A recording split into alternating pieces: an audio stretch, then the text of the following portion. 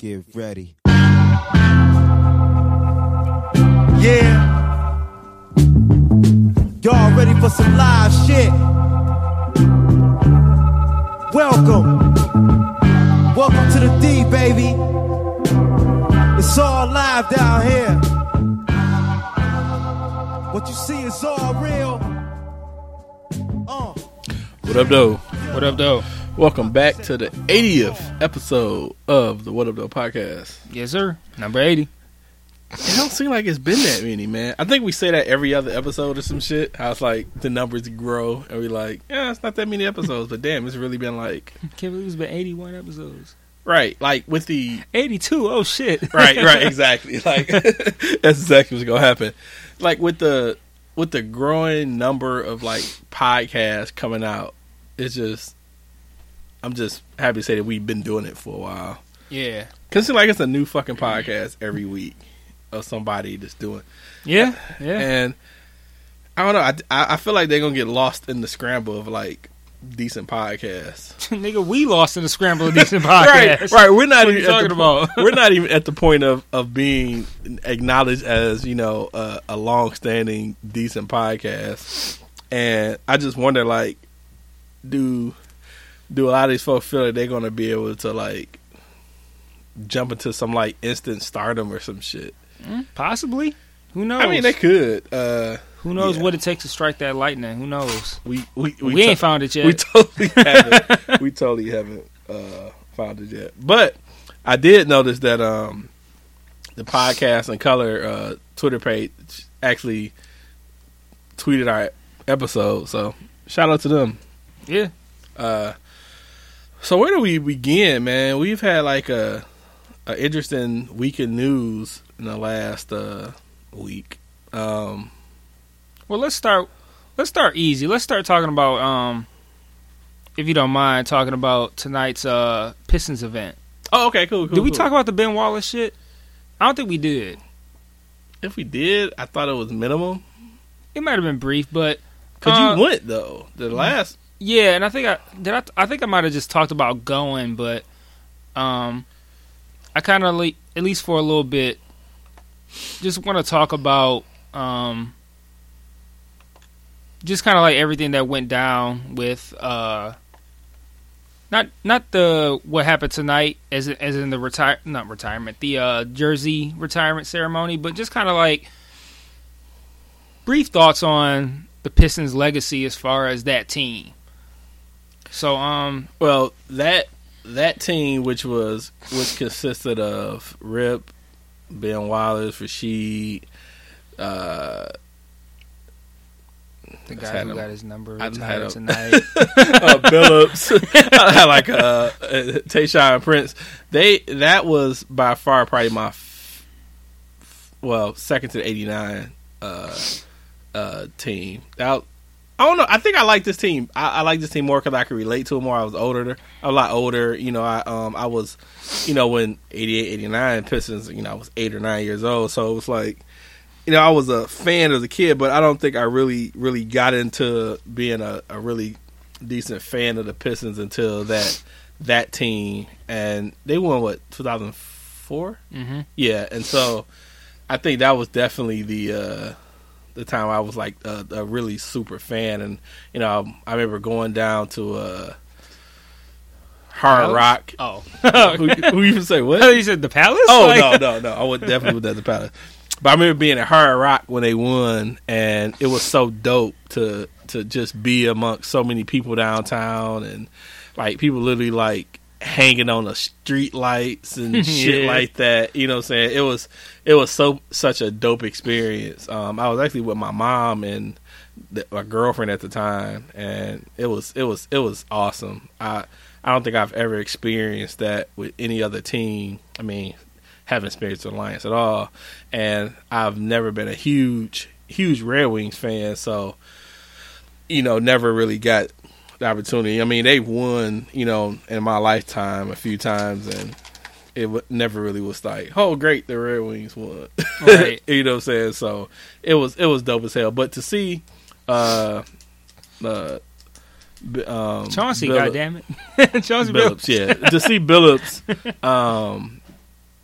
get his number raised was definitely a cool moment, and it was well deserved. So I think it was a dope seeing that. It's funny, I didn't even realize it was today until you had mentioned that you wanted to watch it. You know what I'm saying, before we start messing around with our pregame and stuff like that. So I'm like, oh yeah. So it was dope though. It was dope. Yeah, we definitely got a unique experience with this team because we were both young when the Pistons originally won their first 2 championships. But with this team, people our age or younger got to see this team actually grow. Whereas, with us, it was like we came in on the good shit. It was like I started watching the Pistons in '88, and they were already good at that point.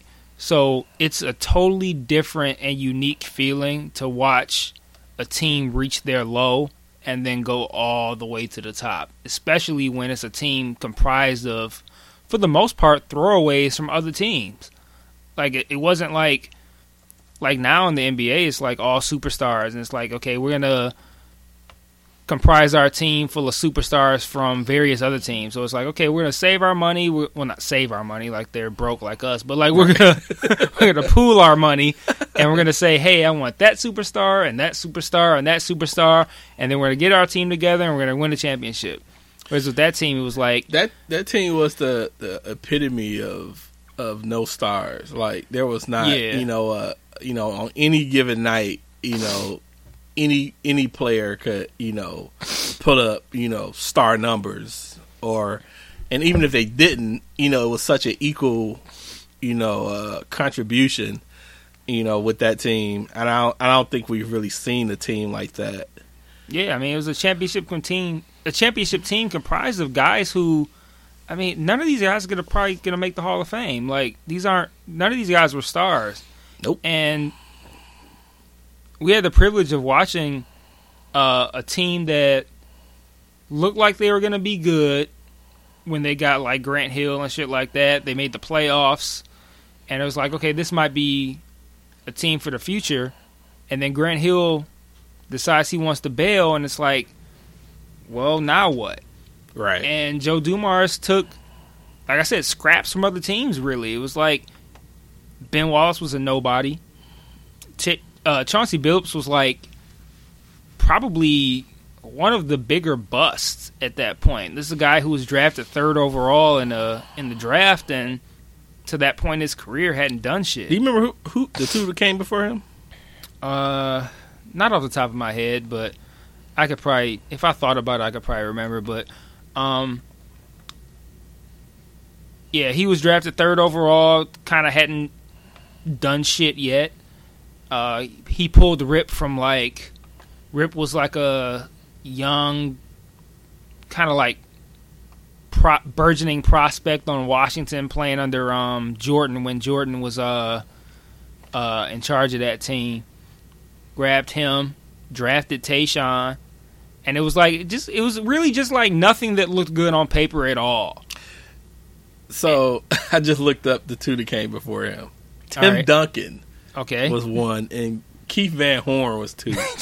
Keith Van Horn. Keith Van Horn. That's an interesting one. Yeah, that was an interesting. Can't argue against who. What were the next ones after him? Like, run off maybe the next 10. Antonio McDaniels was 4th. Tony Batty. Was it Batty? Battier? No, Tony Batty. Is it Battier? Battier? Yeah, that Battier? Battier, yeah. Yeah, Tony Battier, 5th. Ryan Mercer was 6th. Tim Thomas, 7th. Adano Foya was 8th. McGrady was 9th. 10th was Danny Fortson. So in that top 10, you got 3 guys that turned out to be decent. Yeah, and then it just and 1 Hall of Famer. Wait, what was the last one? The number 9? McGrady. So McGrady was 9. Yeah, so an all-time great, a guy who turned out Chauncey to be pretty good, and McGrady, a guy who turned out to be great, but injuries might have hampered his career enough to where he might not even make the Hall of Fame. And that's in the top 10. So, interesting draft class. And it's a bunch of I don't know who these niggas is. Right. So, yeah, but I mean, still, this is a guy who was third. What?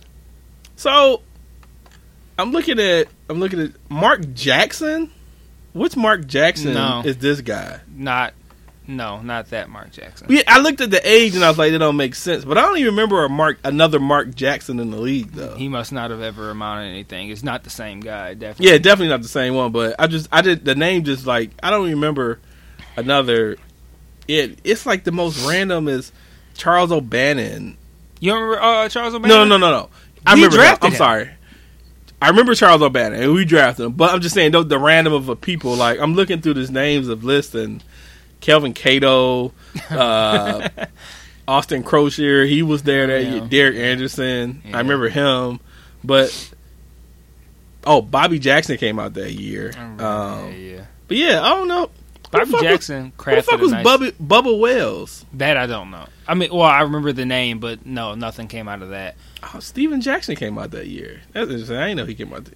Yeah, Bobby Jackson crafted a nice little spot as a sixth man on that bomb ass Sacramento Kings team. Yep. In the early 2000s. But yeah, it's just. I mean, other than that, I was trying to look and see if there's any late round guys that were actually decent. And is from what you've named, Steven Jackson sounds like the best later guy in that group. Yeah, I don't know who these. I don't know who these dudes was. But yeah, at that point, Chauncey was widely considered not a bust because it was still fairly early, but like I mean, Chauncey was basically not living up to potential at that point. He was just like a totally guy, agree. Like, hey, we got that number 3 pick, but he hasn't really done shit so far. And then they drafted Tayshaun, and it was kind of just like, this is just a bunch of guys who, what's going to happen here? And to watch them, it is unique because for me, I didn't watch the original team get totally created. Like I watched that team lose in the finals and then win, and it was great to watch that team, but I didn't watch that team when they sucked and then they became good. So with the 04 team, by that point I had been watching the Pistons for 16 years, and there was nothing really that had happened.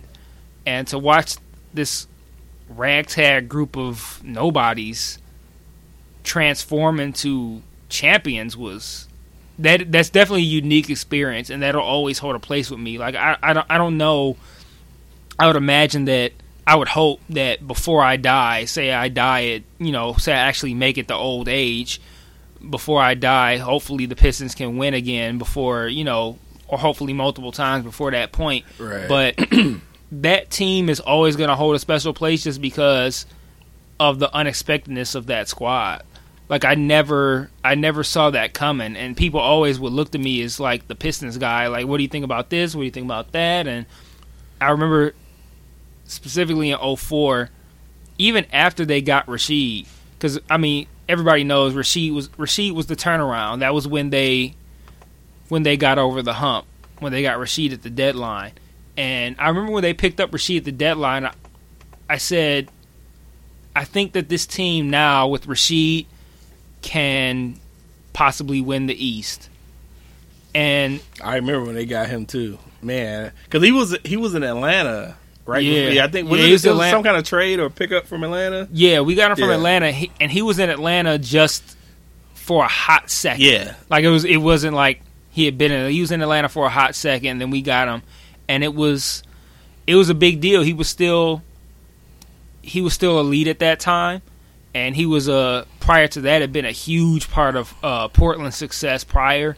And we all knew that Rasheed Wallace was a great player at that point, but it was kind of like, is he going to be that piece to take him over the hump? And like even me as a diehard fan, I try to keep my bias out of it, but I thought like the way we were playing at that point and prior to that season, like we had 0-2, we had lost in like I think the second round to Boston, and like we had lost to New Jersey prior to, it was like, is Rasheed going to take us over the hump? And I felt like he can make this team the Eastern Conference champion. And we ran off, like, I think after the All-Star break at some point, like a 13-game win streak, and everything was looking great. And in the playoffs, everything was looking really good. They had some tough series, particularly the series against New Jersey in the second round, and everything was going really good. But I never, even as good as they were and as well as they were playing, they were setting all these defensive records. Even in my wildest dreams, like, as much as I like to think that they're better than they are currently playing, I never really thought that a championship was coming in 2004. I just thought, like, we can win the East, because the Lakers were doing their whole thing. They started this shit, the shit where we're just gonna comprise team full of superstars. The Lakers started that, and that specific year they started that when they picked up Karl Malone, they picked up Gary Payton, and yeah, they were really trying. They were really trying. And I don't know. I just never really thought that a championship was possible. And I know for me, when I look back at that year, I don't even really think of the finals, because the finals were pretty unique. We whooped the Lakers soundly. Like, there was never really a point where it looked like that we weren't going to win that series. Like, I thought I was pretty confident in the Pistons winning that series after the first two games, because they won the first game in LA, and then they lost the second game in, like, overtime on a Kobe Bryant buzzer beater or some shit. Mm-hmm. And I remember my friend Dodie hit me up, and he was like, man, I know you must be pretty disappointed tonight about that, the loss that the Pistons had. And I told him, I was like, if that kind of performance is what the Lakers have to do to win at home, I don't like their chances of winning this series. Yeah. And then the next three games were all at the Palace, and they were all slaughters. Like, all the three games here were blowouts. And the championship series was actually pretty non-eventful. Like I say, like they say, we not started because it hasn't really happened since, but that series coined the term 5-game sweep. And for me, the Eastern Conference Finals is what I remember the most from that year against the Pacers.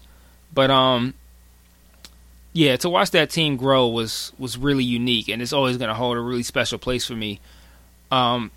Tonight's ceremony with Chauncey was it was definitely a great ceremony, and it really, for me, was the most impactful part.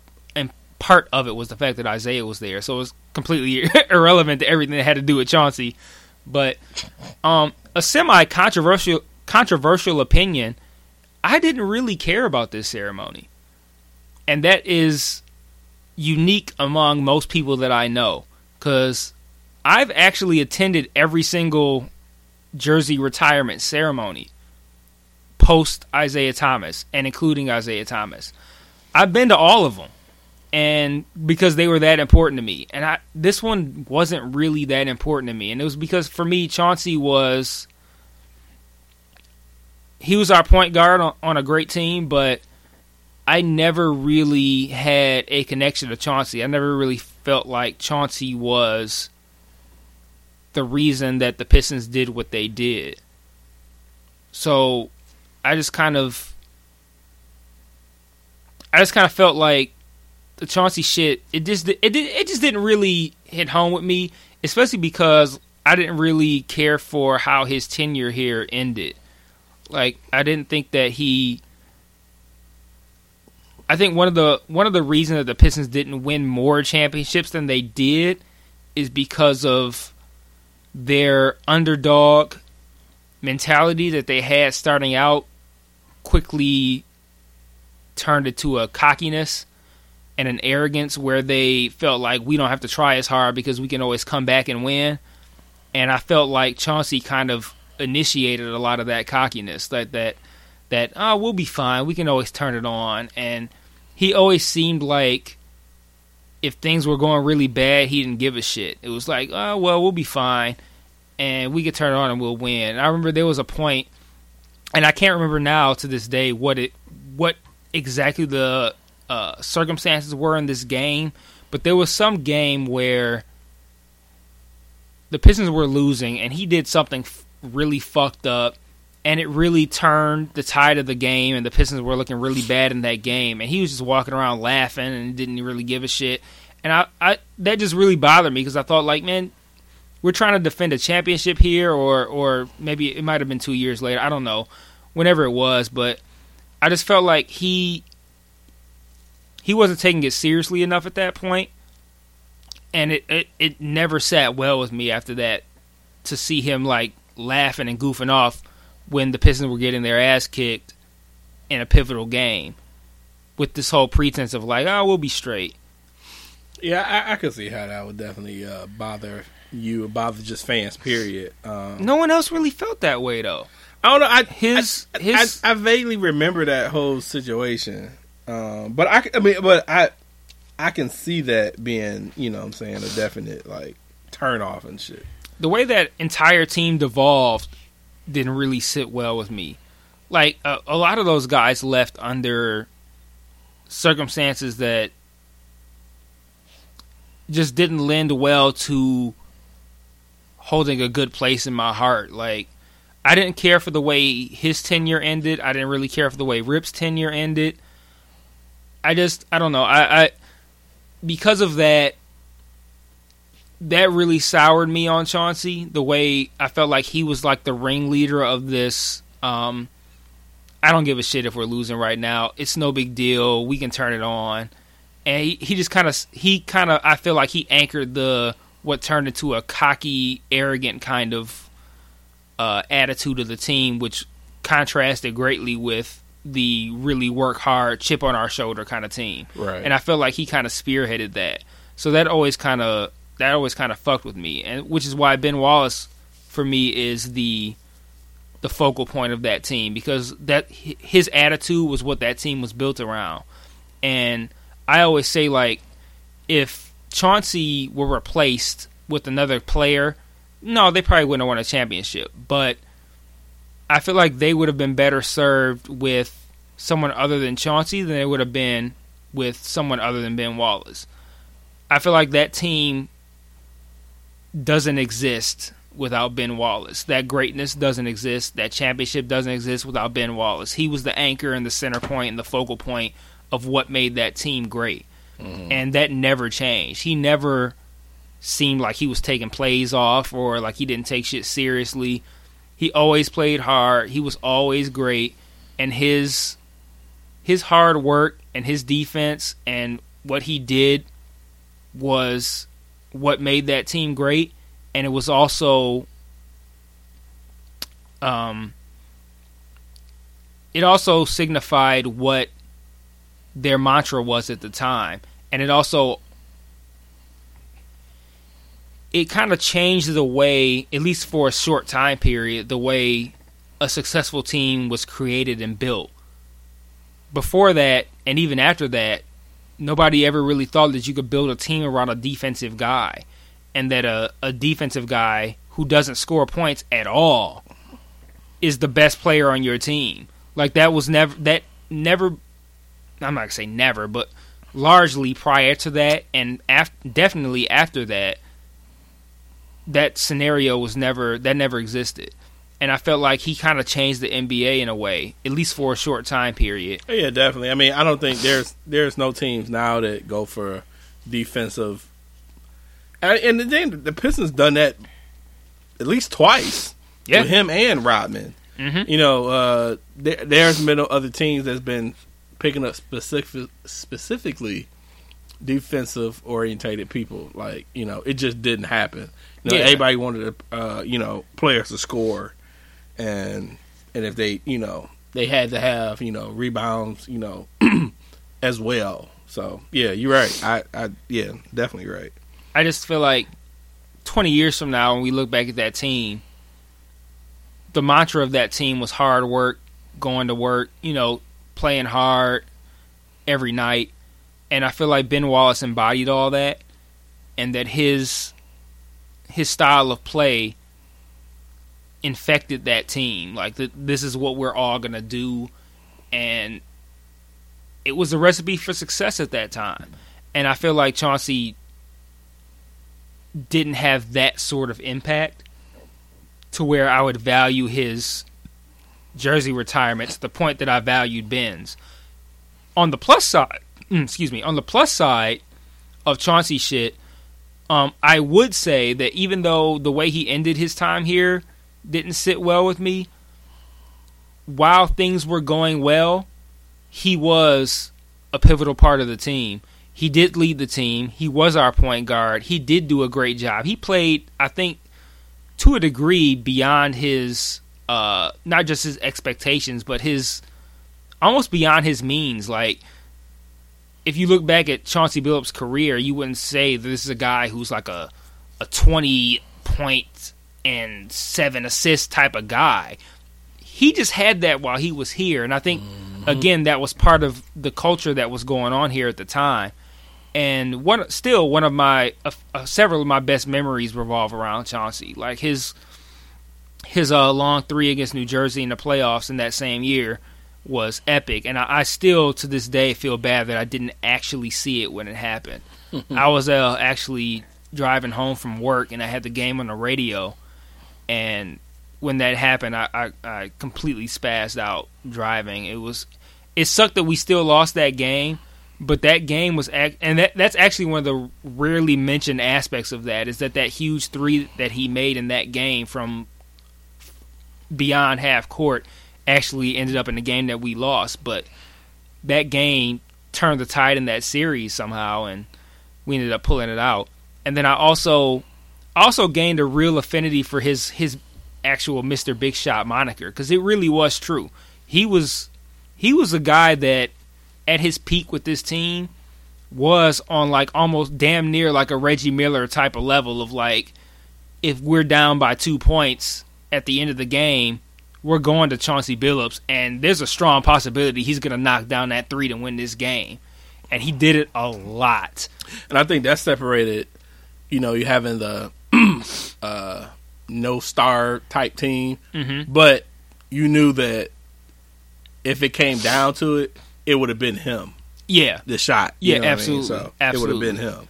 So and he did it, and he pulled it off, and he was great with it. He got. It was funny. I almost felt kind of like not more knowledgeable, but I almost felt like the opposing teams didn't do their homework, because I would watch him and the way he played, and I could tell by his body language when he was going to take that shot. And it's almost like the other teams couldn't even tell. Even watching the highlights tonight, when they ran off, you were upstairs, but they ran off a little highlight reel on TV prior to the ceremony, which I'm sure paled in comparison to the one that they ran off at the Palace. Because I saw on Twitter that they were running one while they were on commercial on TV. But even in the highlight reel that they ran off, I was watching, and I was like, I could still tell by his body language when he's going to shoot that shot. And he would shoot it, knock it down, man, when we needed it the most. And it was great. Every guy on that team contributed in a way that in and of itself might not have been hugely impactful, but combined with the specific attributes of everyone else in the starting lineup, it just made for a great team. Like, Tayshaun was that guy who could shut down the other team's big defender. My best memory is him blocking fucking Reggie running down the court. Like that was. I mean, Tayshaun, he was a great player, but I can't think of any specific other times he's had, but that was probably the most memorable of his whole career. But yeah, he had never. I don't think Tayshaun had ever. I'm surprised he's still playing. Like he's been at both. It just worked out that he's been at both retirements, from Ben to Chauncey's, and I'm like, it just works out great that his schedule, because I know he's still playing somewhere. I think he plays. I feel for like Memphis. He is. I'm not 100% on it. I feel like he plays for Memphis, man. That's where I know that's where he last played, but I feel like he got traded or some shit. Like he went to a different team, but I don't know. I'm not 100% on where Tayshaun is right now, but wherever he is, for the Timberwolves. Okay, so either way, he's still playing. No clue. I had no clue you played for the Right, team. well, I thought guess he just lucked out that Minnesota didn't play. But, right. I thought he played for, and I wondered did they do the scheduling like that, because he's the only active one I think that's still playing. Yeah. So he's the only active one. But what's funny today is that Memo Okur, he was at Ben's, but I was kind of shocked to see Antonio McDyess. That was nice. And I kind of just forgot about him, man. Antonio McDyess, he was a great story on that team. Actually, well, no, he wasn't on that team. Actually, he came after the fact. Yes, he came after the championship. A big thing was trying to get a ring while he was there. Right. But he was big on the 05 team, man. He was big. He was a big fan favorite, and he was great. He was great for us. And this is a guy who, I can't remember his draft number, like where he was drafted. But this is a guy. Antonio McDyess was a guy who coming into the league was a big deal. And this is a guy who was an all-star prior. He was doing really big things, and then he got hit with a really bad injury that he never really recovered from.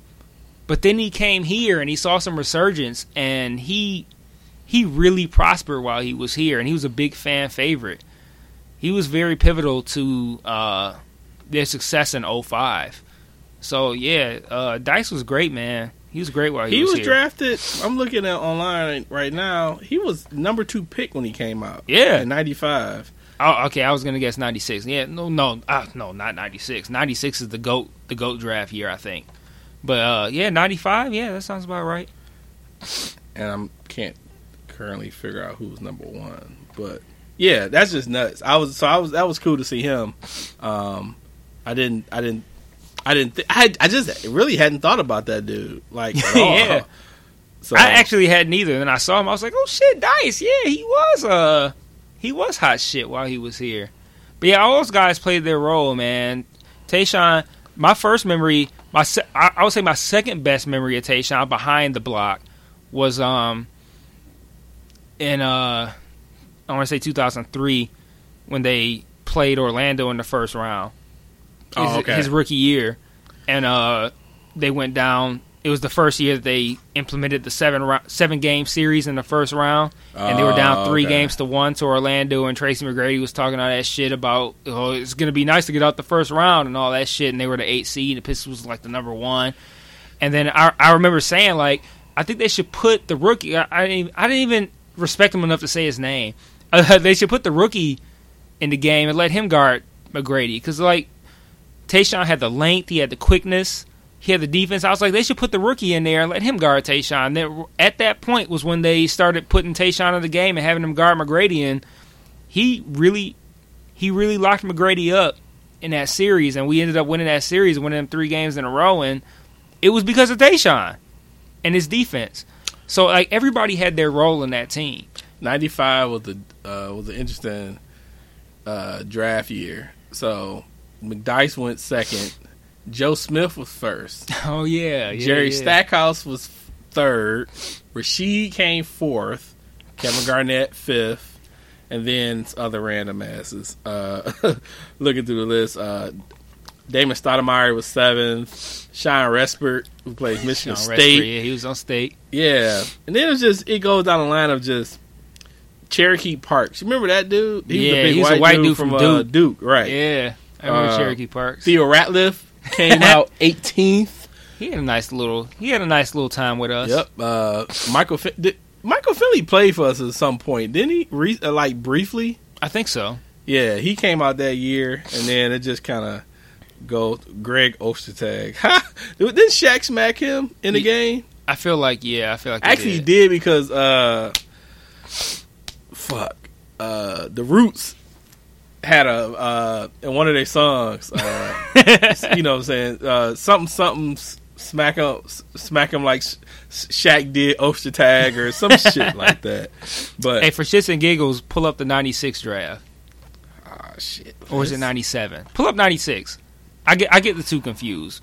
But for shits and giggles, pull up the 96 draft and read the first. So just keep reading until you stop being in awe. Okay, so Iverson was first. That's the one. Camby was second. Sharif Abdul-Rahim was third. Marbury was fourth. Ray Allen fifth. Tonio Walker sixth. And then it just stopped getting interesting after that. No, keep going. Oh, and then you get down to 13 was Kobe. Yeah. Yeah. You know, it's funny. I was scrolling. I was like, wait. Peja Stojakovic, 14. Steve Nash, 15. Yeah. Jermaine O'Neal, 17. Yep. That's the one right there. Yeah, that year. I think other than the year that wasn't the LeBron came out, that was probably one of the better years. Yeah, that was another great one. Yeah. So another that I was looking at. So I went back to like 2001, and it's only showing like 5 people, but the Pistons. That was when Stackhouse was here, Corliss Williamson was here, and do you remember Mikey Moore? Yeah. Yeah, he was here that year. Oh, and Mateen Cleaves. Yep. That's when he played. Mm-hmm. Then you go to 2002. I think that's when Rip and Chauncey was here. Man, I think Mehmet Okur and Tayshaun came. Did all 3 of them, Rip, Chauncey, and Tayshaun, come the same year? Do you recall that happened in the same year? I mean, internet could be, I don't recall. The only thing that I recall for sure is when we drafted Tayshaun and when we got Ben Wallace. I feel like Ben was first, and then everything else came after that. I'm not 100%, but I remember getting Chauncey from Boston. We got Rip from Washington. Drafted Tayshaun, and like you said, we got Rasheed from Atlanta at the trade deadline in 2004. I don't remember the years, though. But I'm pretty sure Ben was first because he was involved in the Grant Hill situation. On paper, that looks like the shittiest trade ever, but it was Grant Hill for Ben Wallace and Chucky Atkins. Chucky Atkins. Man, I remember. Yep. Now, did he end up coaching after that? Not here. I mean, maybe, but not here. I don't know why I thought he was coaching, but yeah. So good times for the Pistons this night. I was definitely cool to see his number go up. Yeah, I mean, I'm good about it. I'm good about it. And off the subject of him, I really am curious to know how old is his kids. Like his. Well, I'm not gonna put that on. I'm not gonna put that on record. Yeah, but yeah, we'll figure it out in a later date. Yeah, Wikipedia is here for that. Shouts out to him. Yeah. So, other than that, so Super Bowl. Did you watch our Super Bowl? I did. Cool thing about that. I picked up Michael. Was it that same day or the day before? It was the same day. I picked up Michael the same day, and I had to stop at Walmart to get groceries, and I figured, Walmart. Yeah. I figured Walmart's going to be a clusterfuck. Godspeed. At on Super Bowl Sunday. It wasn't that bad actually. It was pretty straight. But I took Michael to Walmart and we're walking in. And I'm like, the Super Bowl is tonight, right? Do you know what that is? He was like, yeah, I know what that is. And then he even took it a step further. He was like, it's the Carolina Panthers or the Denver Broncos. I'm like, all right. And then he took it another step farther. He was like, can we watch the Super Bowl? I'm like, hell yeah, we can watch the fucking Super Bowl. Yeah, we can watch it. Yeah, so so we all, me and my wife and Michael, we all watched the Super Bowl. The whole game. Well, Michael fell asleep sometime in the third quarter. But yeah, we all watched it. Yeah. Yeah, we actually did household full fucking $300-something grocery shopping, like full-fledged grocery shopping. Yeah, you checked in at multiple grocery stores that day. Yeah, because we woke up Sunday and we like, so what shopping you want to do? And I'm like, actually, this is Saturday, and I'm like, I don't want to do regular shopping because I know grocery stores are going to be packed. I'm like, so let's just shop for the stuff we want to get for the Super Bowl, and then we do that Monday. That was my plan. That was my plan, but that was my plan. And so I was like, fuck it. Let's just do the damn thing. So Sam's Club, Myers, shit was just up. It actually wasn't that bad because we was out pretty early. But all of the Super Bowl type foods were done. Right. Like sausages, hamburgers, chips, all that shit was just it was just a major just clusterfuck of shit. But we got finished probably about, I don't know, 2:00 by then, cat home and so forth. So I just stayed home. I had a bunch of invites for like Super Bowl parties, but my mom was supposed to come over, but then she played us and she went over somebody else's house. So then my nephew just came over, and then it was yeah. But I don't know. I didn't think the commercials this year was all that great. Me neither. I missed the very beginning actually because of a Wingstop situation, which Wingstop. You would think getting wings on Super Bowl Sunday would be shit, and it was.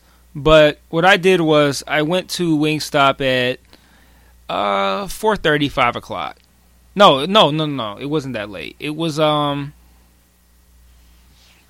like, that's actually no, yeah, actually it probably was 4:30 actually, and I went in there and I thought, let's see what happens. And it was 4:30. It wasn't that crowded. So I placed my order, and they said it's going to be about an hour. So I'm like... While you were there? Yeah. I placed it, and they said it would be about an hour. An hour? Yeah. What the fuck are you supposed to do for an hour, though? Hey. An hour? Knows? Yes, an hour. Get the fuck out of here. Yeah, but no, that's... When I tell you the rest of it, an hour sounds great. I left...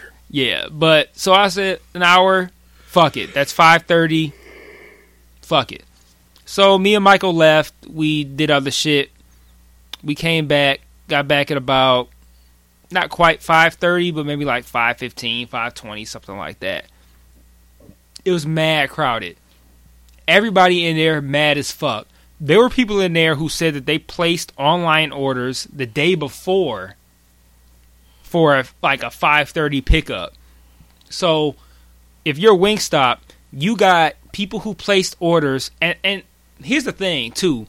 Not only do you have a bazillion orders, individual orders for wings for Super Bowl Sunday, but nobody's ordering like, hey, let me get 10 wing combos. Like, everybody is ordering 50 wing combos, 100 wing combos.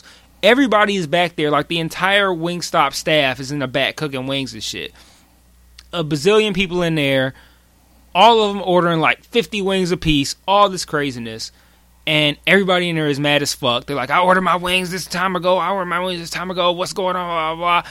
Everything was completely insane. And it was so crazy that I wasn't even mad that when I came back an hour later that my shit wasn't ready, because I'm looking at the situation why would I even expect my shit to be ready given the circumstances? And I'm like, I'm going to sit here and chill out. I came in, I asked if it was ready, it wasn't. So I was like, I'm going to sit here and chill out for a little bit, see what happens. And I'm just watching people who came in say that they ordered however many hours ago and their shit wasn't ready. And I think actually the flaw was that they ordered online or that they called in. Because you got the combination of that, thinking if you call in your order, obviously you expect it to be ready when you set it to be ready. Whereas people who just come in, you think, So who had the advantage? Coming in or putting the order online? Coming in had the order. Had the advantage. Because, my shit worked out. It didn't actually end up being an hour, but it was I think I got my order, just after 6 o'clock. And I was in awe that I got that shit. They called my name, and I audibly was like, holy shit. And everybody's looking at me like, what the fuck? I'm like, yeah, I have no fucking clue how I got my fucking order. There were people in there insanely mad for how long they've had to wait for their order and how long in advance they placed it. It was a complete clusterfuck. I feel really bad for all the Wingstop employees because they were all back there working hard as hell and then getting yelled at for the customers, and everybody was justified. You are justified in being mad if you place your order 24 hours in advance and it's not ready. You're justified if you place it 3 hours in advance and it's not ready. But at the same time, it's not like they're just dicking around. They were out there, they were back there working their asses off. And it's people are out there placing 50 wing orders, 100 wing orders. You can't just pump out a 100 wing order just like that. That's not how it works. So you basically, if you look at it, they're pumping out thousands of wings at an insane clip. And at the same time, they got people yelling at them. So it was a shitty situation. Which location y'all go to? I went to the Livonia one. And what's ironic about that is when I tried to order online, it said that that online ordering was disabled because they were closed for the holiday, it said. And I was like, holiday? I told my wife, I was like, it sounds like they just don't feel like working. Like, they, like, close for the holiday. The Super Bowl Sunday is not a holiday. Yes, it is probably the shittiest day for a wing place for the entire year, but it's not a holiday. And the only reason I went was because I drove by. I saw they were open. I was like, well, fuck it. Let me see what I can make happen. But, yeah, I ultimately got my order, but long story short, I got home shortly after... I don't know if the game. I don't know if the game has started. As in, no, I think the game started like 6:30. Yeah, no, the game has started already. I got home at like 6:40, 6:45, something like that. The game had already started, but barely. And but so I missed a little bit. Like I missed because I know there were still commercials for like during like the national anthem and all that shit. So I missed some stuff. I got home actually just after the. I know I just missed the Captain America Civil War trailer. But I had already I saw it online. But yeah. Well, I will say what was kind of cool that you missed was that they did all of the MVPs who were alive from Super Bowl 1 to 50. Oh wow. So that was pretty cool. Was Joe Montana there? Yep. Oh yeah. Joe Montana, Steve Young, man, it was dope. So they had them all walk out and stuff like that. So they called them all for at least, like I say. So I think they had one person almost from every Super Bowl from first up to 50. So that was pretty dope. I think they had 1 year where it was co-MVPs, but the one dude that died. Excuse me. So, but that was kind of cool. Other than that, it wasn't. The thing is, they started Super Bowl pre-TV shit at like 2:00. Like, who the fuck is watching this shit at 2:00 though? Like, they saw that shit at like 11 in the morning, dog. Well, maybe I saw it like just at 2. The pregame shit. I'm just like how? Yeah. What? I mean, granted, it is the last football of the season. But you really gonna watch pregame for 7 hours? I'm not. I was over Anthony's cigar homeboy. I was at his house for a little while and was kind of watching the shit just in the background. But I was like, I couldn't have watched this shit all day. Like, I wasn't even home for the most part. Like, I didn't really get home to like shit. Actually, be able to sit down and chill probably about 5:30. But can you imagine how much of our lives we would get if the Lions were playing the Super Bowl? I would watch 7 hours of First pregame. Off, I would have been up at 7 a.m. and I just have been sitting on the couch, not moving, like, fuck shopping. There is nothing popping. Just today. Watching all 7 hours so of talk about the Lions. I guess that's how, Super Bowl. Carolina fans or Broncos fans were, just sitting there the whole time, just like, I'm not moving. If the Lions were in there, I would have not moved the whole time. No, not at all. I would have had everything on, like, tables and shit around me. So I got my drinks here, got my food here. Man, I'd have had everything, though. Can you imagine, though? Like, it's funny because, like, in the entirety of our lives, obviously, that's never been a factor. And I've always thought they've started Super Bowl coverage early for as long as I can remember. Like that 11, 12 o'clock shit with the earliest pregame. They've been doing that as long as I can remember. And I've always thought, like, why the fuck do you have 7 hours of fucking pregame? Like, who's going to watch this? But then I think to myself, like, if the Lions were the Super Bowl, I would watch every fucking second of that shit. I would have been there. I would have been there the whole time, so. The whole fucking time, man. So, yeah. I would love that. And I would love it the entire time, just sitting there just like, oh, this is so great. Man, I can't wait for this fucking game. I would have found all kind of like Lions garb on. I would have had my Lions throw, my hat, my fucking socks. I would have been drinking coffee from my Lions mug. Man, I hope we get that day so bad, man. Because, like, if you think about all the shit, like, none of that shit matches the NFL, man. So it's like the Red Wings can win all their Stanley Cups. The Pistons can win their championships. The Tigers can do what they do, man. They can win their World Series. But, man, if the Lions are in the Super Bowl, it will be like nothing we have ever seen, dog. Like, man. I feel like everybody around me. Oh, that shit would be so. I feel like everybody around me would know how how much that would impact me to not like fuck with me. Like there's not no. I'm not going to no fucking parties. I'm sitting on my couch in front of the fucking TV. So you can understand that because that's how I felt with the Well, yeah, Pistons, and I never went to. And now I never kinda went like, to shit. I damn near want to recant the whole thing I just said about how the fuck can people sit there and watch. Because now I get it for the actual true like fans of teams who in it. Yeah, But that's just two teams. So how many true fans are gonna sit there for that shit? I mean, and I don't think it's been Patriots fans. I mean, I'm sorry, not Patriots. Carolina fans until like 2 years ago. So it's like all 6 of them. Right. So, Well, exactly.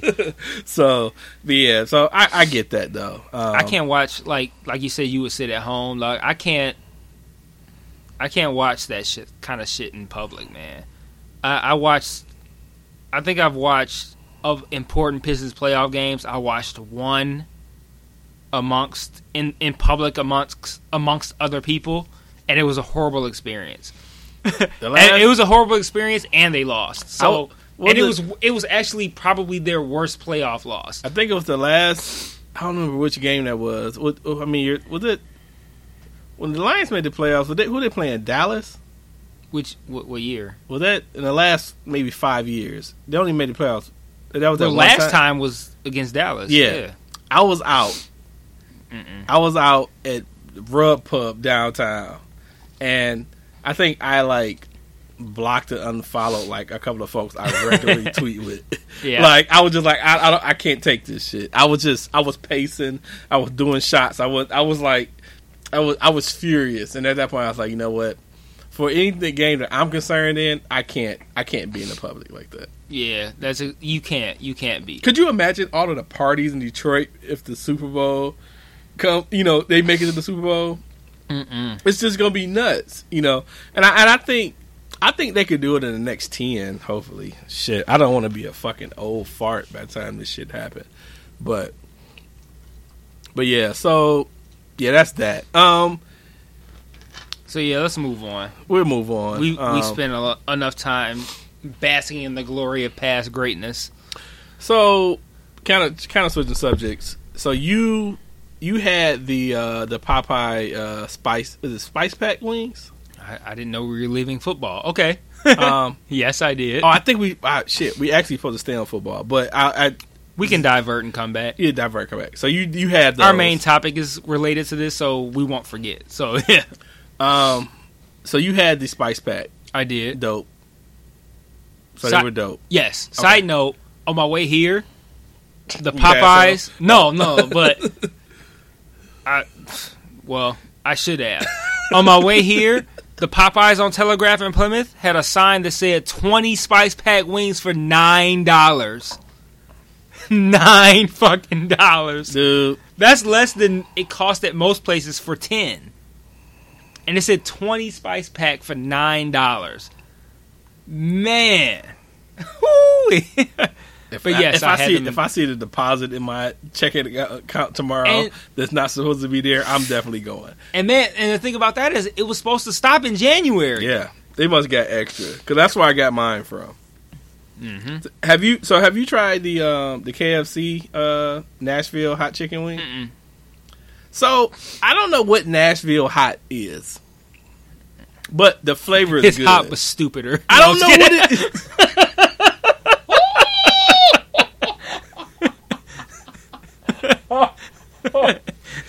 That's funny, dude. It's hot, but with incest. That's the chicken was mating with each other. Well, yeah. Anyhow, they are really hot, but with cousins fucking. They are good. Oh, really? Yeah.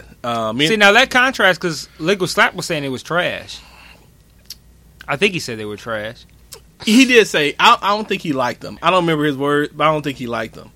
But what does he know? Yeah, I don't know. But they are pretty. They are pretty good. So take that into account. Did he say they came with pickles? Do you recall that? Every advertisement I've seen had pickles on them. I think he did. I already think don't you hate pickles? Yeah, that's what I'm going to get to. Okay. So I don't like pickles, and the wife picked up some the other day, and we had some. It was great, but they didn't have no pickles. And, Okay. and she was wondering like why they didn't get pickles because she liked pickles. Wait, it's a sandwich? No, it's just they just got random ass pickles, like sliced pickles on them. Just throwing pickles on top of wings? Yeah, that's it. They just got random ass pickles That's on them. weird. And shit. Okay. I don't get it. But yeah, that was anyway. I was curious if you had them. No, but I will try them. It's a good spice. I'll try them because it's not chicken. like no flaming hot. Like it's like a good hot spice. It's not like sriracha hot or I don't think sriracha's that hot. It's more of a tangy spice. I think sriracha's more of like I personally don't think sriracha's that great, but I think sriracha is more about the taste than it is about the heat. Yeah, it's more so taste, but it's not like a hot spice. It's not like a hot pepper hot. It's manageable. It's good though. It's a good flavor though. I like it. I thought it was good. Anyway, and these are wings, like wingdings, or like or I've can you get anything? I've like you seen get pictures of like legs and thighs, but we had strips. Okay, They cool. were good. All right. So anyway, that was a random interruption. I thought that was going somewhere. Okay. I was just curious if you had them. We had them. And I thought it was good. I thought it was going to transition into like Cam Newton or some shit. Like, yeah. Well, Cam I did want to. I was. Well, I realized that after I got off got to the chicken subject that we didn't even discuss Cam and his deal. And since we were on football, it would have been a good transition. But I fucked it up with chicken. But we have a whole lot to still discuss about Super Bowl. But chicken is like a good transition of anything. So yeah, we could transition to anything from chicken. We could find a way. So, as most people know, unless you've been stuck under a fucking rock, Broncos won. The Panthers kind of played like shit, and they had every opportunity to win and didn't. Cam was he wasn't himself. He had a defense that fucked him up. Yeah, he had a defense, and I don't want to say it as like Cam just had a fucked up game to like lessen the impact that the Broncos defense had, but the Broncos defense was fucking Von Miller was fucking awesome. It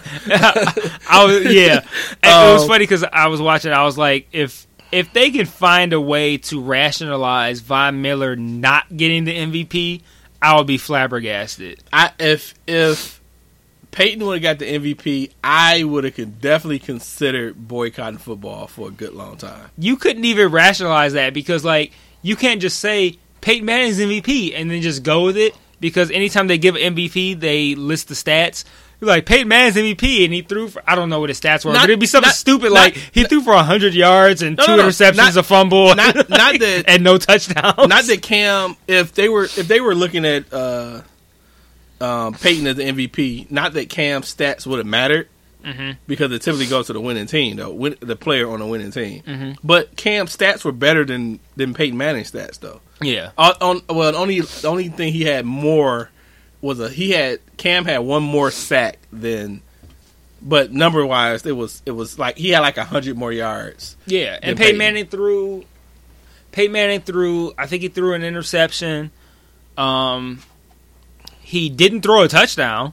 No touchdown. And I feel like he might have thrown 2 interceptions, but I don't know. But I thought he threw multiple interceptions. Yeah, I feel like he had 2 interceptions. He didn't throw a touchdown, and he didn't throw for very many yards. So it's not a stat line that you would say, hey, here's our 2016 MVP with his, and then you list these stats. You can't do it.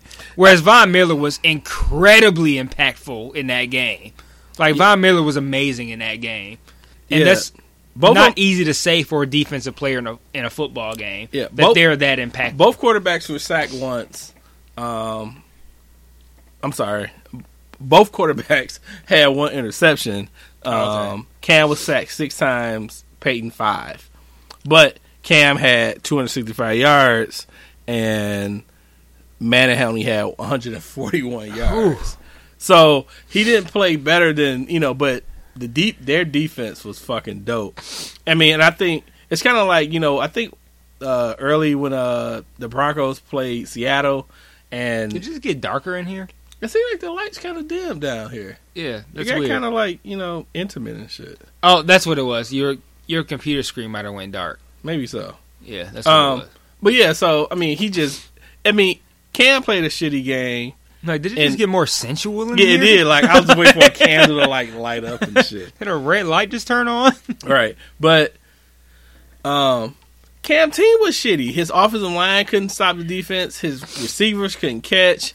Fucking running backs for fumbling. I mean, they picked the worst fucking time to have so many fucking mistakes. But they had so many opportunities to win, and they just couldn't do it. It was just, I mean, it was unfortunate. I felt bad for Cam. Like, I mean, he had such a great season. I mean, this is like, it would have been the icing on the cake for him. And I felt bad for the dude. That's a sign of a great defense, though, is to make a potent offense look ineffective. Like, they were ineffective as fuck. Yeah, he was constantly being harassed. Receivers were never open. He just had, it's not really that he had a bad game, like he was just shitty. Denver was just that good. And Von Miller was great. It's kind of that situation where it's like, a good defense can just make a great offense look ineffective. And that's really what happened. And not to say, and Carolina is not a great offense. Like, I mean, they're good, but it's not like you look at like, oh, that 2015-16 Carolina offense was amazing. No, you wouldn't look at it like that. But that Denver defense just made them look ineffective, and it just made for a really hard day, and they weren't able to recover. And, yeah, I mean, the shitty part of it is that really what it boils down to is that it makes for a shitty game to watch. It's not like no one's gonna look back and be like, man, that 2016 Super Bowl was flames. Like, no, it was largely a bore fest.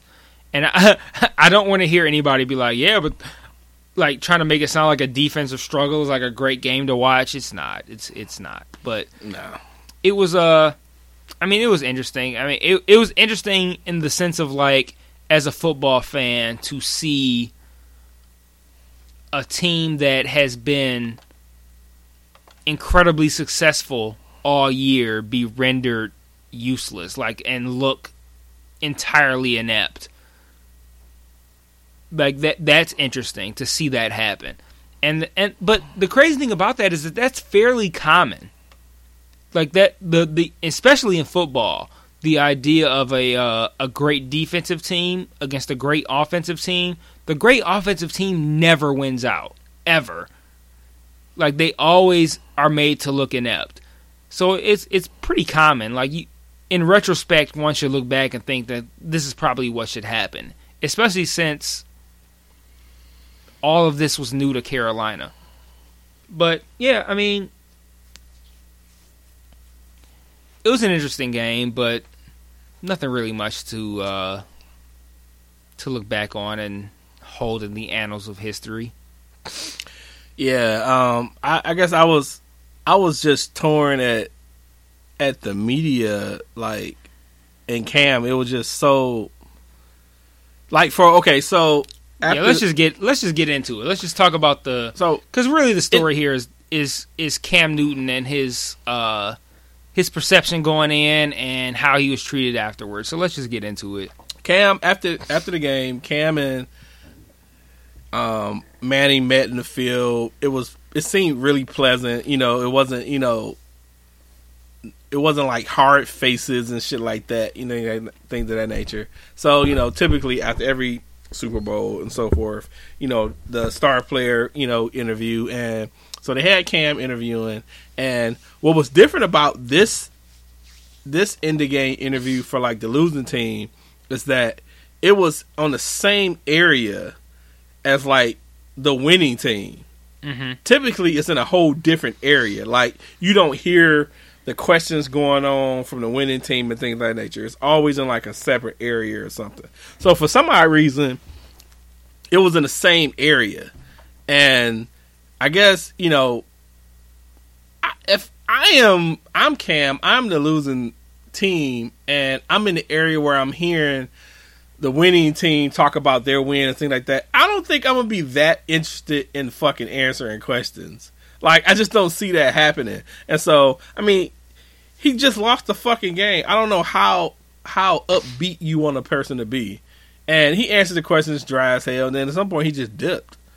And he's been catching like the craziest backlash, and I don't understand why he's held to such crazy standard of answering fucking questions when you lose. I don't understand why that's a necessity.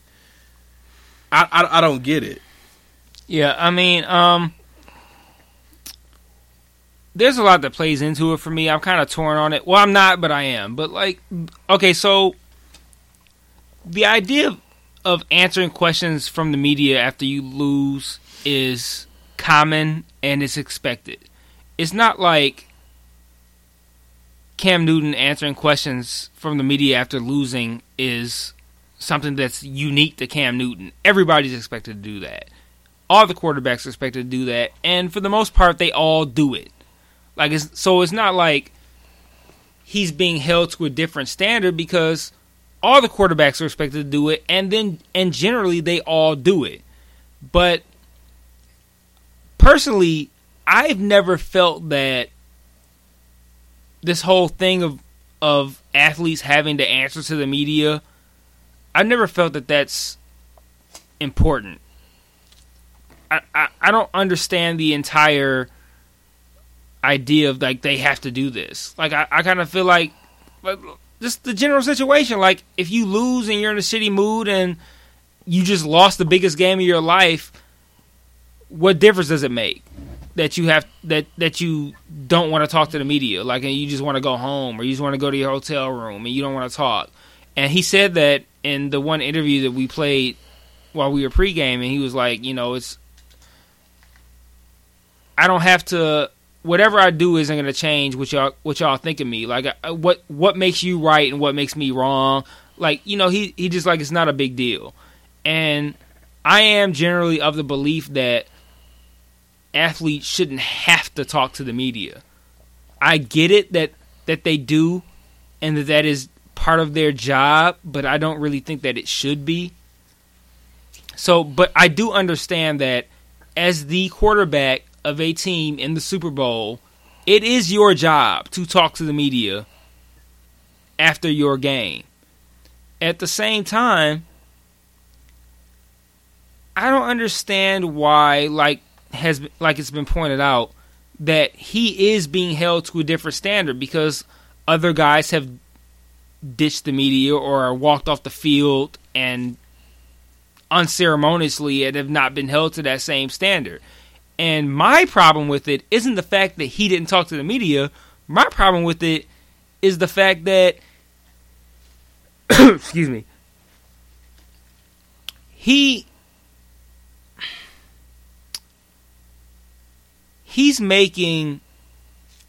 giving his critics a quote-unquote valid excuse to criticize him over something that's not really their problem with him. Because, like,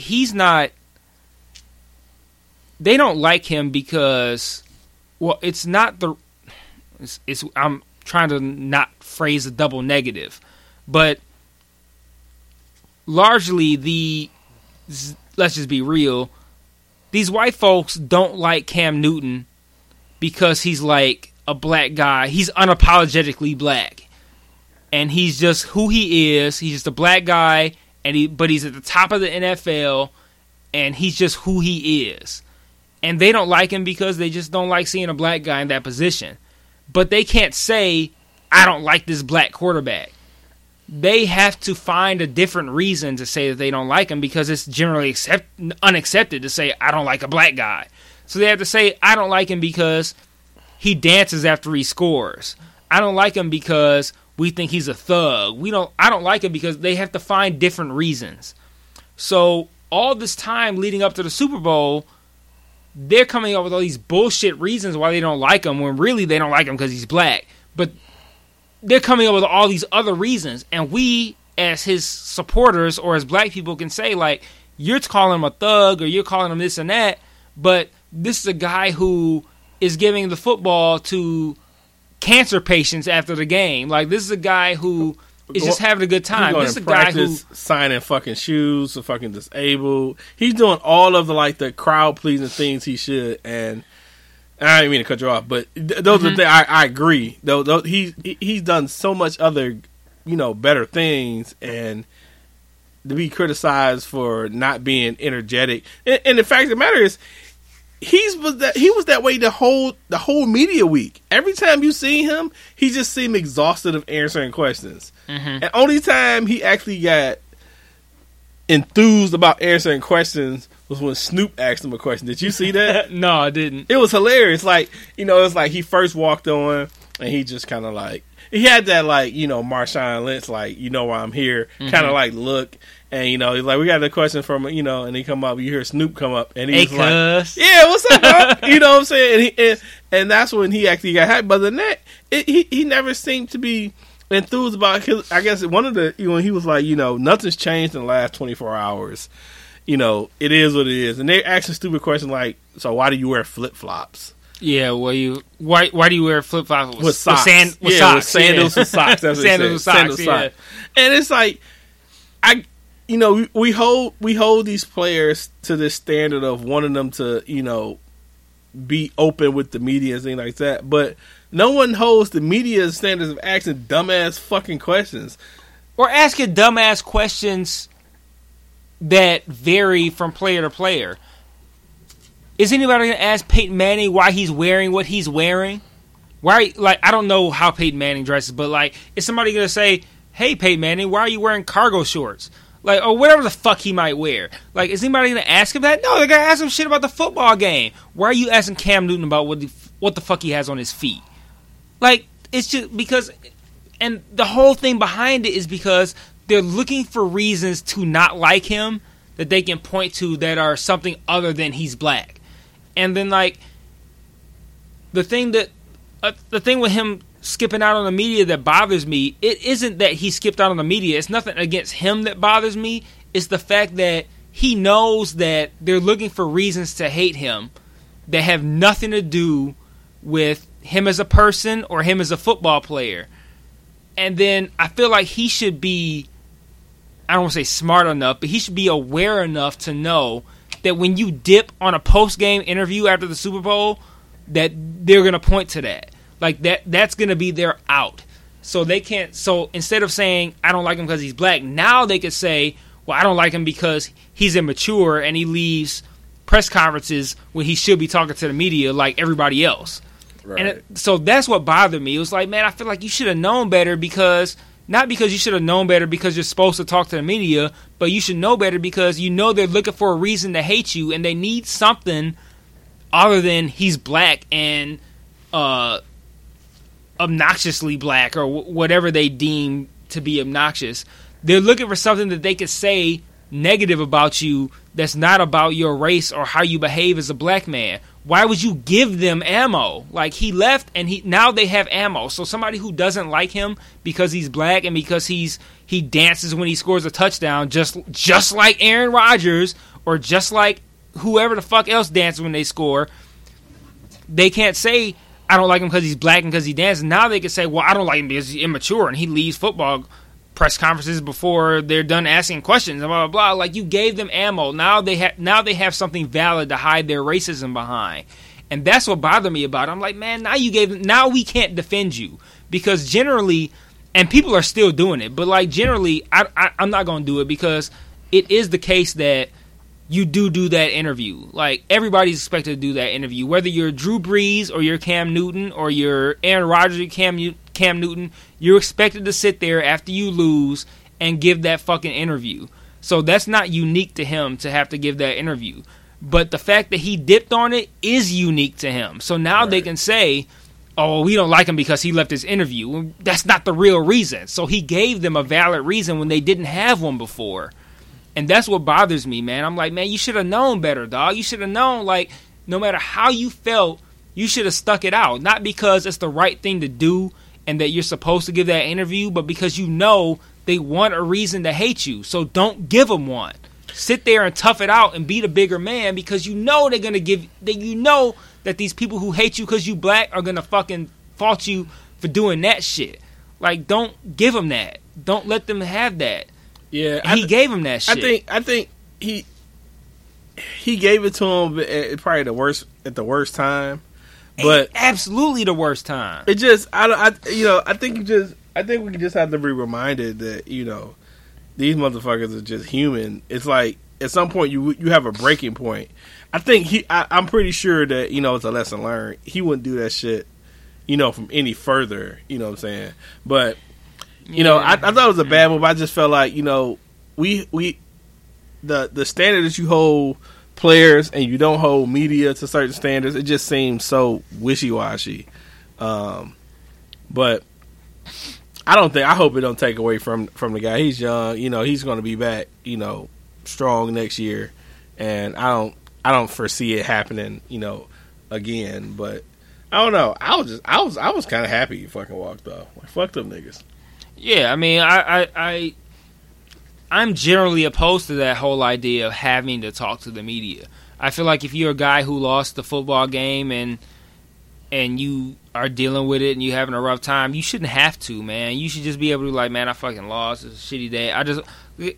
Especially you know me, how I am with dealing with shit I don't feel like dealing with. Like, if I don't feel like being out, I'm just going to go home. I'm not going to make my rounds, like, and be like, hey, I'm leaving now. Bye. I'm just going to fucking dip because I don't want to be here no more. And I feel like that's my right. Like, I don't owe nothing to nobody to have to explain why I'm leaving. Like, I don't feel like being here. I'm a grown ass man. I don't want to be here. I'm leaving. That's it. I don't have to answer to no fucking body. Nobody. Not a single swinging dick on earth. I don't have to answer to no fucking body. I don't want to be here. I'm out. And I feel like that's how it should be, but I know that's not how it is. And even though I feel like Cam has every right to not have to talk to the media, like he shouldn't have to, I feel like he knows that that's what's expected of him as an athlete, and that he didn't fuck up leaving because he dropped his duty as an athlete. I just feel like he fucked up because now he gave racist people a tangible thing to point to that's widely accepted as being valid. Because now people will say, well, we don't like him because he left and you're supposed to talk to the media. And that's inarguable. He is supposed to talk to the media theoretically. So can't nobody say like, oh no, you can argue it, but generally you're supposed to talk to the media after these games. But that's not their real reason for not liking him. They didn't like him long before that. So now they have an actual valid reason. Like before, they were saying, "Oh, he's a thug." That shit ain't valid because we have mad evidence that doesn't support that. But now, if they say we don't like him because he's immature and he leaves interviews, well, now we have evidence that you're immature and leave interviews. Yeah, and I think it's so like crazy how the focus on black players in the media, the standard is so high. But we look at stories like when Peyton left the field in 2006, like, there was no fanfare about that. Mm-hmm. They call him, competitive nature or shit like that. And you got a feel for Peyton Manning. Yeah. And if Cam would have left the field without saying nothing, it would be even worse. Absolutely. But way worse. you give players like him, passes, Have you ever seen any interviews, post-game interviews with Popovich, Spurs coach? He's rude as fuck. And I feel like they give non-black sports figures way more passes than they do black folk. You can't fuck up being a black sports figure. No. And, it happens every time. Fucking, I have not heard one thug or one derogatory name towards Johnny Manziel, but he's out beating ex-girlfriends, drinking bitches, all this shit, and there's no consequences in the media for that shit. I read something today about thug is a term that applies only to black people. Yeah, even though it has no racial implication in its definition, but it's solely issued toward, well, especially as far as celebrities go, from white people toward black people solely. So yeah, no, Johnny Manziel's never gonna get called a thug because that's not something white people call each other. They said they had some on the. I read that they had lied about some of his alcoholism or something. To that effect. I saw that. So it's like he's not catching it at all, but a Cam Newton who, didn't talk, to the media, is all of a sudden some crazy, lesser human being or lesser celebrity or shit like that. Shit's bullshit, man. And you see the article I posted that Peyton Manning put his balls on a bitch face, dog? Now, I had no idea that happened. I had no idea that happened. But how could you? It happened in 96. And that's the thing, like, and we talked about this with Bill Cosby. Like, with Bill Cosby and all the shit that's come out regarding him over the course of the past however long it's been going on, it makes you wonder how much did he get away with before, like, social media was popping off. And it makes you wonder how much other people got away with before social media was popping off. Like, right. Who knows if, like, I mean, I figure if this had happened, somebody would have came out. But, like, who knows how many women Chris Brown beat the fuck up before Rihanna? Like, it might have been some other ones, and they just ain't came out. Who knows? But, like, social media, it's like it puts your business out there for everybody to know. Like, once that news breaks and it hits Twitter, it's a wrap. Everybody knows. But in 1996, that shit hits a newspaper, and it has, like, a blurb on page 3 of the sports section, and then that shit flies under the radar. 1996, we didn't even the internet existed, but was the internet what it was now? Hell no. Nobody would know about that shit. And I read that fucking story, and it said something like his, like, I think it was like the Tennessee's, like, athletic trainer was, like, doing something with his cleats or some shit, so she was bent down, like, on her knees, like, doing something with his cleats or with his knee or something, low level or some shit. And they were, like, talking shit or whatever. And then she looked up and he, like, had his balls out and put his, like, balls on her face or some shit like that. And it was like a joke, like, haha, this is fun, like a prank. And I'm like, that shit largely flew under the radar because, one, well, we live in a completely different climate right now. Like, even if we had social media back then, the response might not have been the same as it was now because we're, like, uber sensitive right now. But that shit if that happened right now, that'd be a wrap for anybody right now. You putting your balls on somebody's face. Yeah, like, man is definitely lucky. That's a wrap. He definitely lucky. He escaped that shit. The things he did kind of escape, was out of, social media's hands and things of that nature, because he would definitely go down for, I mean, maybe not to the consequence that a lot of other folks do, but yeah, such bullshit. Yeah, the white athletes and black athletes are held to a completely different standard. It's not cool, and it's not cool because it's not fair, but it's also not cool because, like I said, they just want what they would deem to be a valid reason to not like somebody when really I don't like him because he's black. Because, like, Cam Newton doesn't do anything different than any other star player. It's not like you got humble ass white quarterbacks and then you got cocky ass, I'm gonna pull my dick out and slap everybody with my fucking big 14-inch dick. Like, he's not out here being like crazy ass black guy. He's just out here doing the same shit that every other quarterback, not even every other quarterback, every fucking NFL player who scores a touchdown dances in the fucking end zone. Like, that's not something that's unique to Cam Newton. But they want to put that on him like, oh, he's a bad role model and all this dumb shit. And it's really just because they want what they deem to be a valid excuse to not like him when really they just don't like him because he's successful and black when he plays with a whole bunch of other white quarterbacks like Aaron Rodgers and Drew Brees and Peyton Manning and Tom Brady and all that shit. We don't like the black guy because he's black. But we're going to say we don't like him because he dances. Or we're going to say, and then now we're going to say we don't like him because he leaves interviews. Yeah, and they're gonna give you any reason to hate you. This is such bullshit, though. I mean, like you say, I do agree, though. I think he to keep his legacy and things of that nature, he probably should have just said fuck it. He should have, man. He should have. And like I said, not to appease the media or to appease white people, just to make sure that they don't have ammo to point to for why they hate him, which is really a deflection from why they really hate him. But I mean, I think like he's going to be ridiculed no matter what. He could have, did one of the greatest interviews, and he still lost and shit like that. He's still black too, so yep.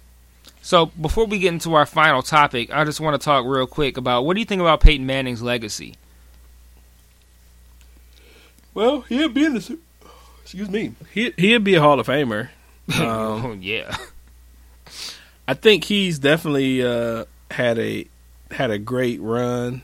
Let's preface this by saying, like, I kind of want to work under the assumption that he's going to retire. Like, this is it for him. So, he retired. He retired being one of the greatest. Then, I don't know what would keep him from being labeled as a great quarterback.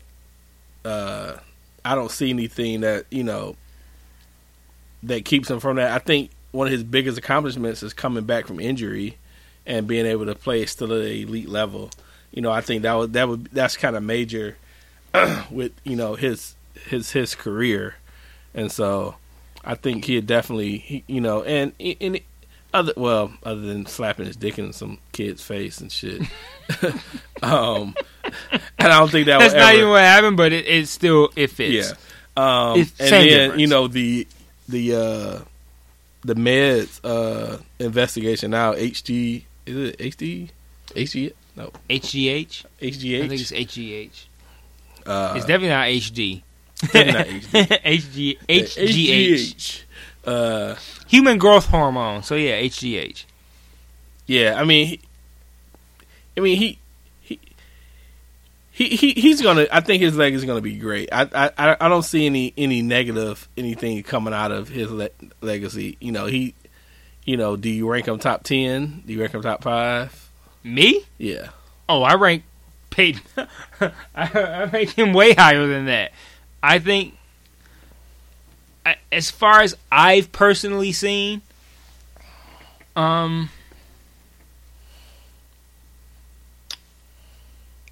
as far as what I've seen in a regular season quarterback, Peyton Manning is probably the best quarterback I've ever seen in my life in the regular season. As far as just like game in, game out, and for the entirety of his career, which I have watched, and I watched him at Tennessee, I feel like Peyton Manning's probably the best I've ever seen as far as just day in, day out, week in, week out, regular season guy.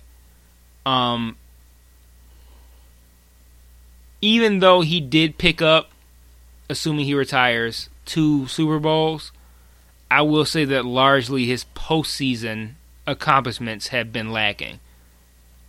I don't think his postseason accomplishments are anything special at all, really. Like, I mean, I feel like he should, considering what I've seen of what he can do, I feel like he should have won more Super Bowls than he did. And I do think that he suffers from playing against Tom Brady. But, yeah, I think his lack of championships and playoff performance throughout his career are going to hurt him in the overall sense, especially when compared to a guy like Tom Brady. They're going to hurt him, but as far as what I've seen, it's really, you look at the guys right now, you look at Manning, you look at Brady, you look at Aaron Rodgers, and Brady has had the utmost success in the postseason and has been phenomenal, and Peyton is largely disappointed in the postseason. Yeah, he definitely has. But as far as fucking regular season shit and week in, week out, I've never seen anything like what I've seen Peyton Manning do in his career. So I would say Peyton Manning is probably the best regular season quarterback I've ever seen, ever. But when it comes to postseason shit, he loses a ton of points. I don't even know where I would rank him if I looked at just postseason. My favorite quarterback of all time is Joe Montana. I'd probably place Steve Young ahead of Peyton Manning. I'd place Brady ahead of Peyton Manning. I'd probably stop there. I figure ultimately Aaron Rodgers would probably end up being placed ahead of Peyton Manning, but I wouldn't do that right now.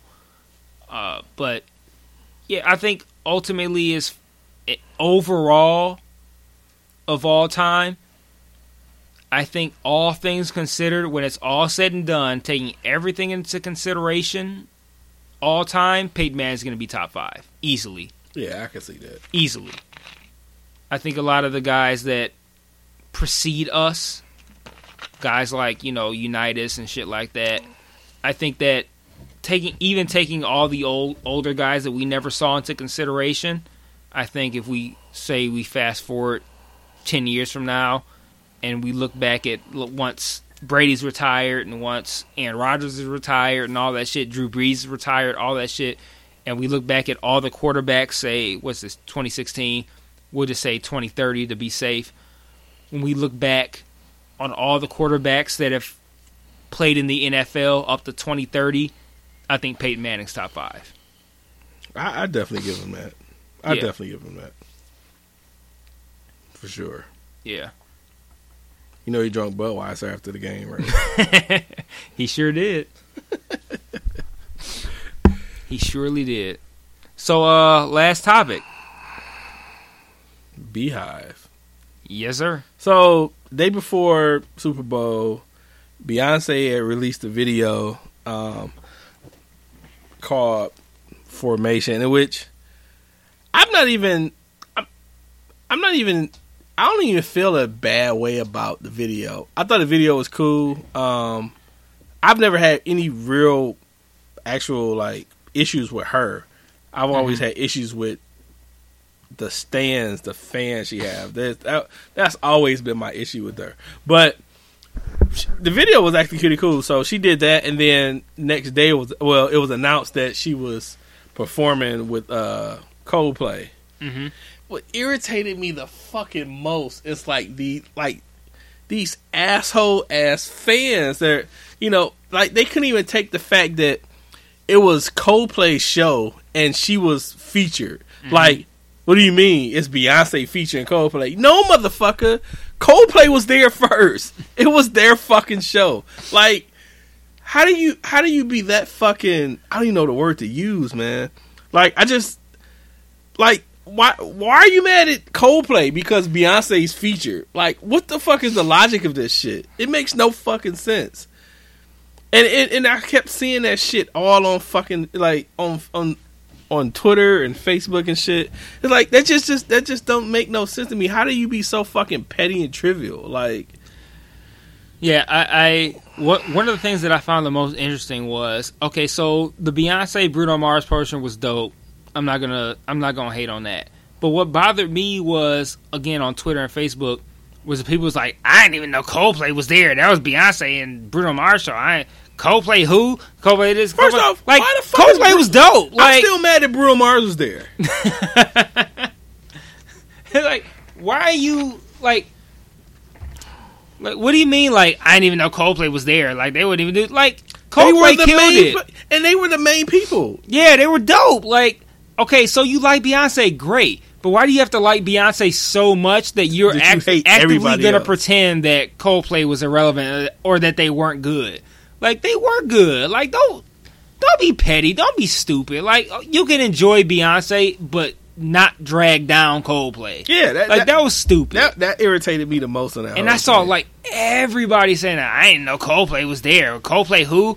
It was the worst one-line joke ever. It was so not funny.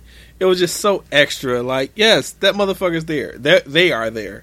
Mm-hmm. They were there before Beyonce was supposed to even be on a fucking show. And it's it's not like they did a shitty job. I could get it if Coldplay sucked and then Beyonce and Bruno Mars came out and killed it. But Coldplay was dope.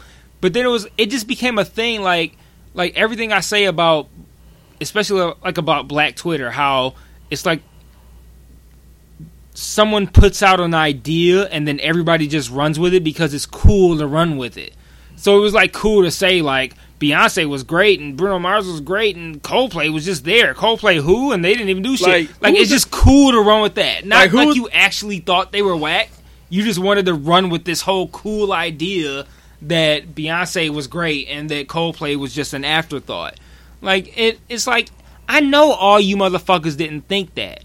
If you actually watched it, Coldplay was dope. Like, why do you have to drag down Coldplay just because you like Beyonce? You can just like Beyonce. Like, you don't have to pretend like something else was bad. It's not even like I like Beyonce and everything else was bad by comparison. It's like, you can just like Beyonce. Like, Coldplay was dope too.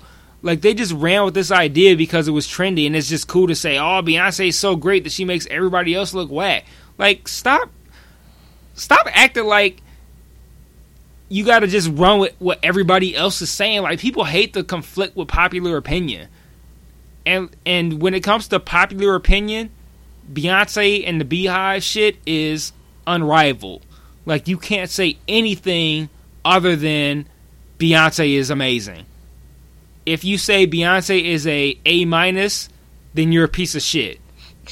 If you say the person standing... And the crazy thing about it is, you could say Beyonce was an A+, but if you say the person's performing with Beyonce was also an A+, then you're still a piece of shit. Right. You gotta be so into Beyonce that she has to be an A+, and because she's so great that the person that she was performing with was like an F. Just to make her look even better than she already was. It's insane, but this is your moment. Well, I mean, you've said most of the stuff I want to say. I don't know. I just don't get like idiotic fuck ass fans like that. That's just so stupid to me. Did you even watch the video? Yeah. Not by choice. So I guess it came out while we were recording last week, because I watched it after I got home from recording last week. Oh, I thought it came out like that Saturday or some shit. Actually, no, you're right. It was Saturday. My bad. It was Saturday. I knew I was out and I came home. So, yeah, you're right, though. It was Saturday. I was at Daryl's birthday party shit. But, I don't know. I thought the video was cool. I thought, some interesting aspects of it. Her sinking the New Orleans car was, I don't know, supposed to be symbolic and trying I thought to, it was a real dope visual. To just kill the notion of, fuck shit cops. Like, I just thought that was cool. But she's caught a lot of backlash, even from, like, I've seen stuff from, like, locals. Like, I seen this one article, and I didn't read it, but it was some black chick site, and she was like, Katrina is not your history. You shit like that. Like, you realize that the marches and the protests and things of that nature all over, our country from our people have been places where it wasn't their home, but they're doing it for the black race. Our people, period. Like, how could you, say that she's, taken away from that, and that shit just, I didn't get that shit. If anything, she's bringing attention to it. Yeah. And I seen a comment, I mean, not a comment, but someone posted a stat about, and just people were just saying she's an opportunist. I'm like, how? No one had to, the thing is, no one had to make awareness. She could have just made a random ass fucking video like the last one in the fucking hotel room dancing around her drawers.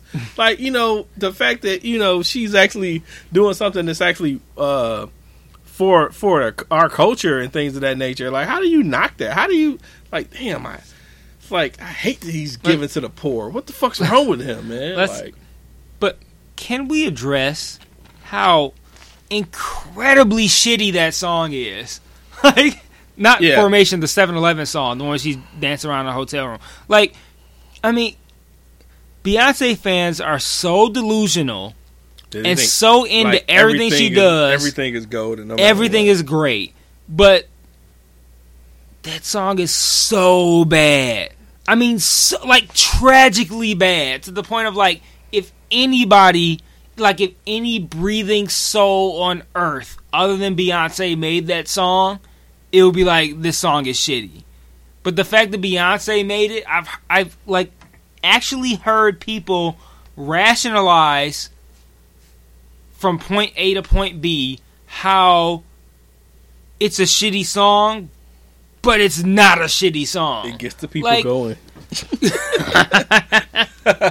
Like, this song is so bad, but for some reason when I hear it, it makes me want to dance. Like you're working so hard to make this horrible song good because Beyonce made it.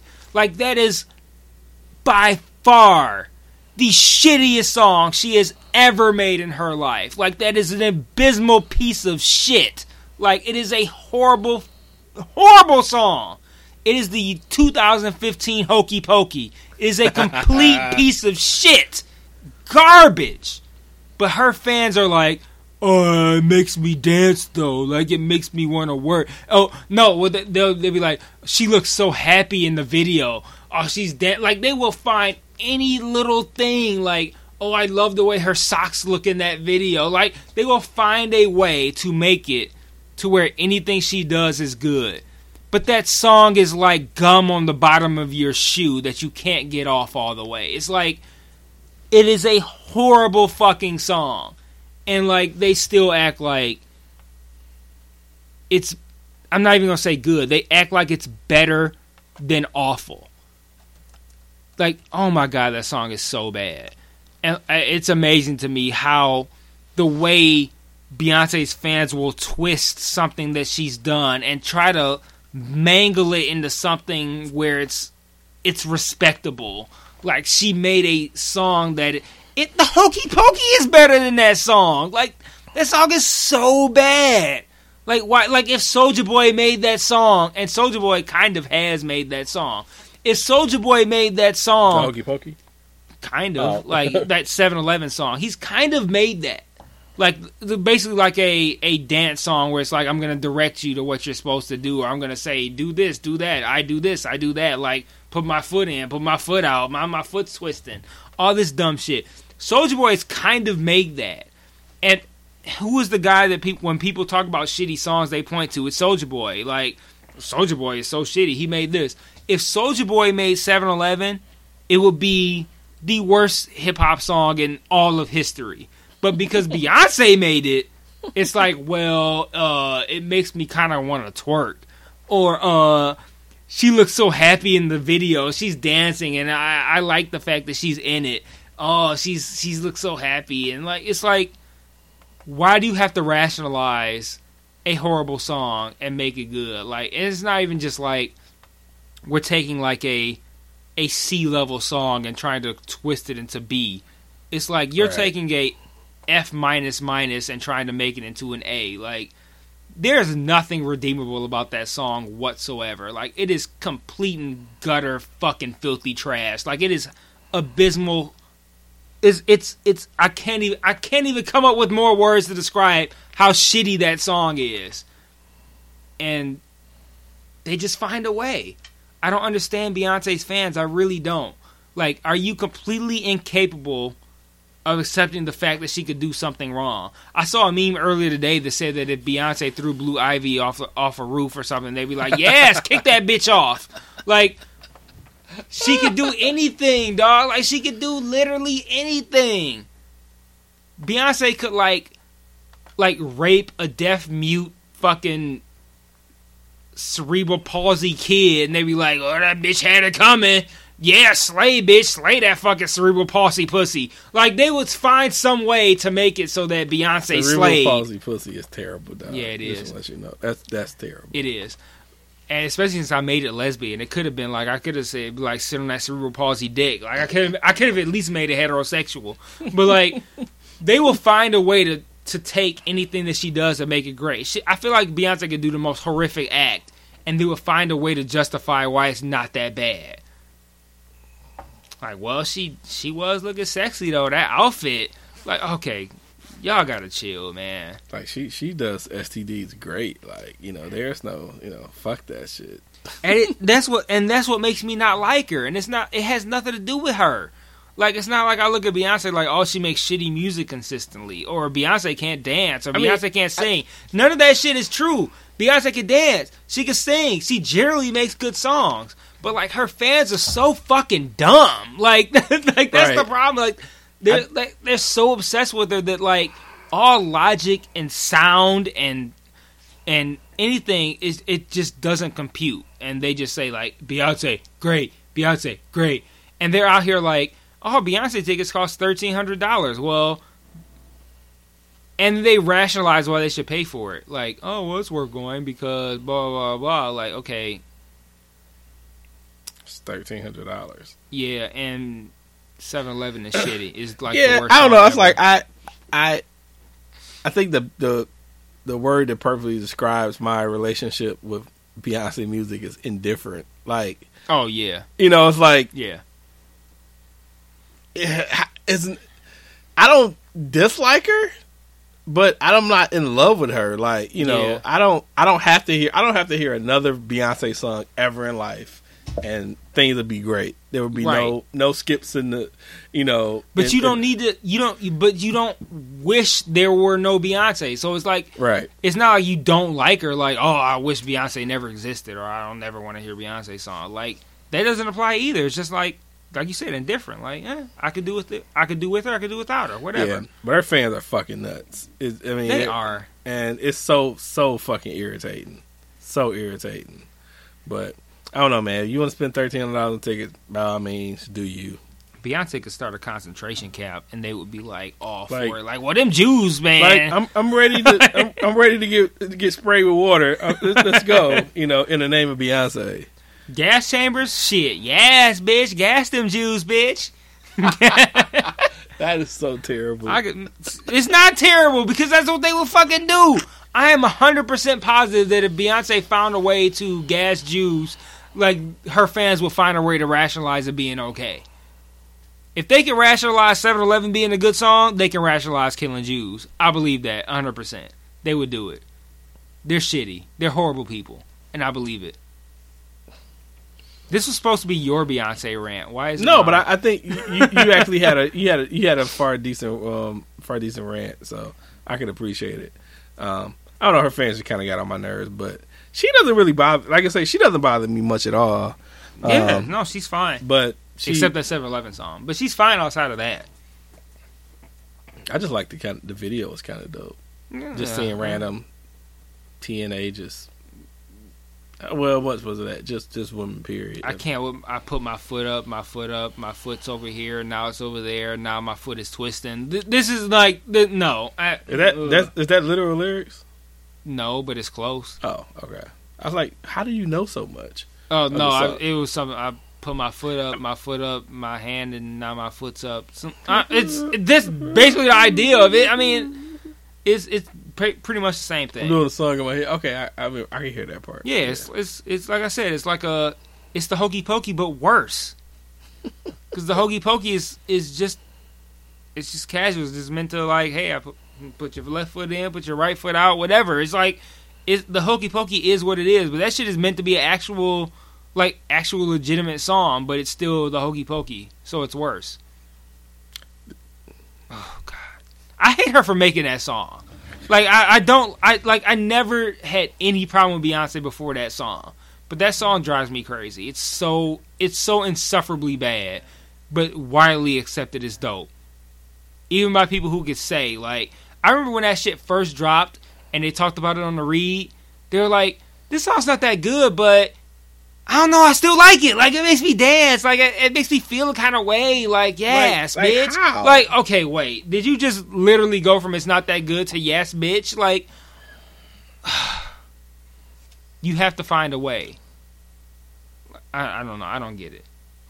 I feel like she can make a song about, I don't know, anything. She can make a song about pedophilia and they find a way.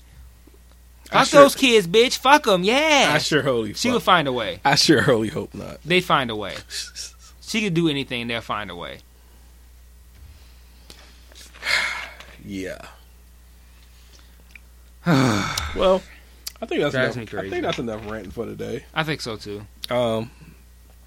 Yeah. So we covered a lot. Are we naming this episode "Fuck Beyonce"? I don't think we should. I feel like we'd be in over our heads with that one. Yeah, I don't think They we come should back either. to bite us. Yeah, I don't think we. We don't want the If beehive. you listen at this point, you probably figured out that we didn't name it that, but because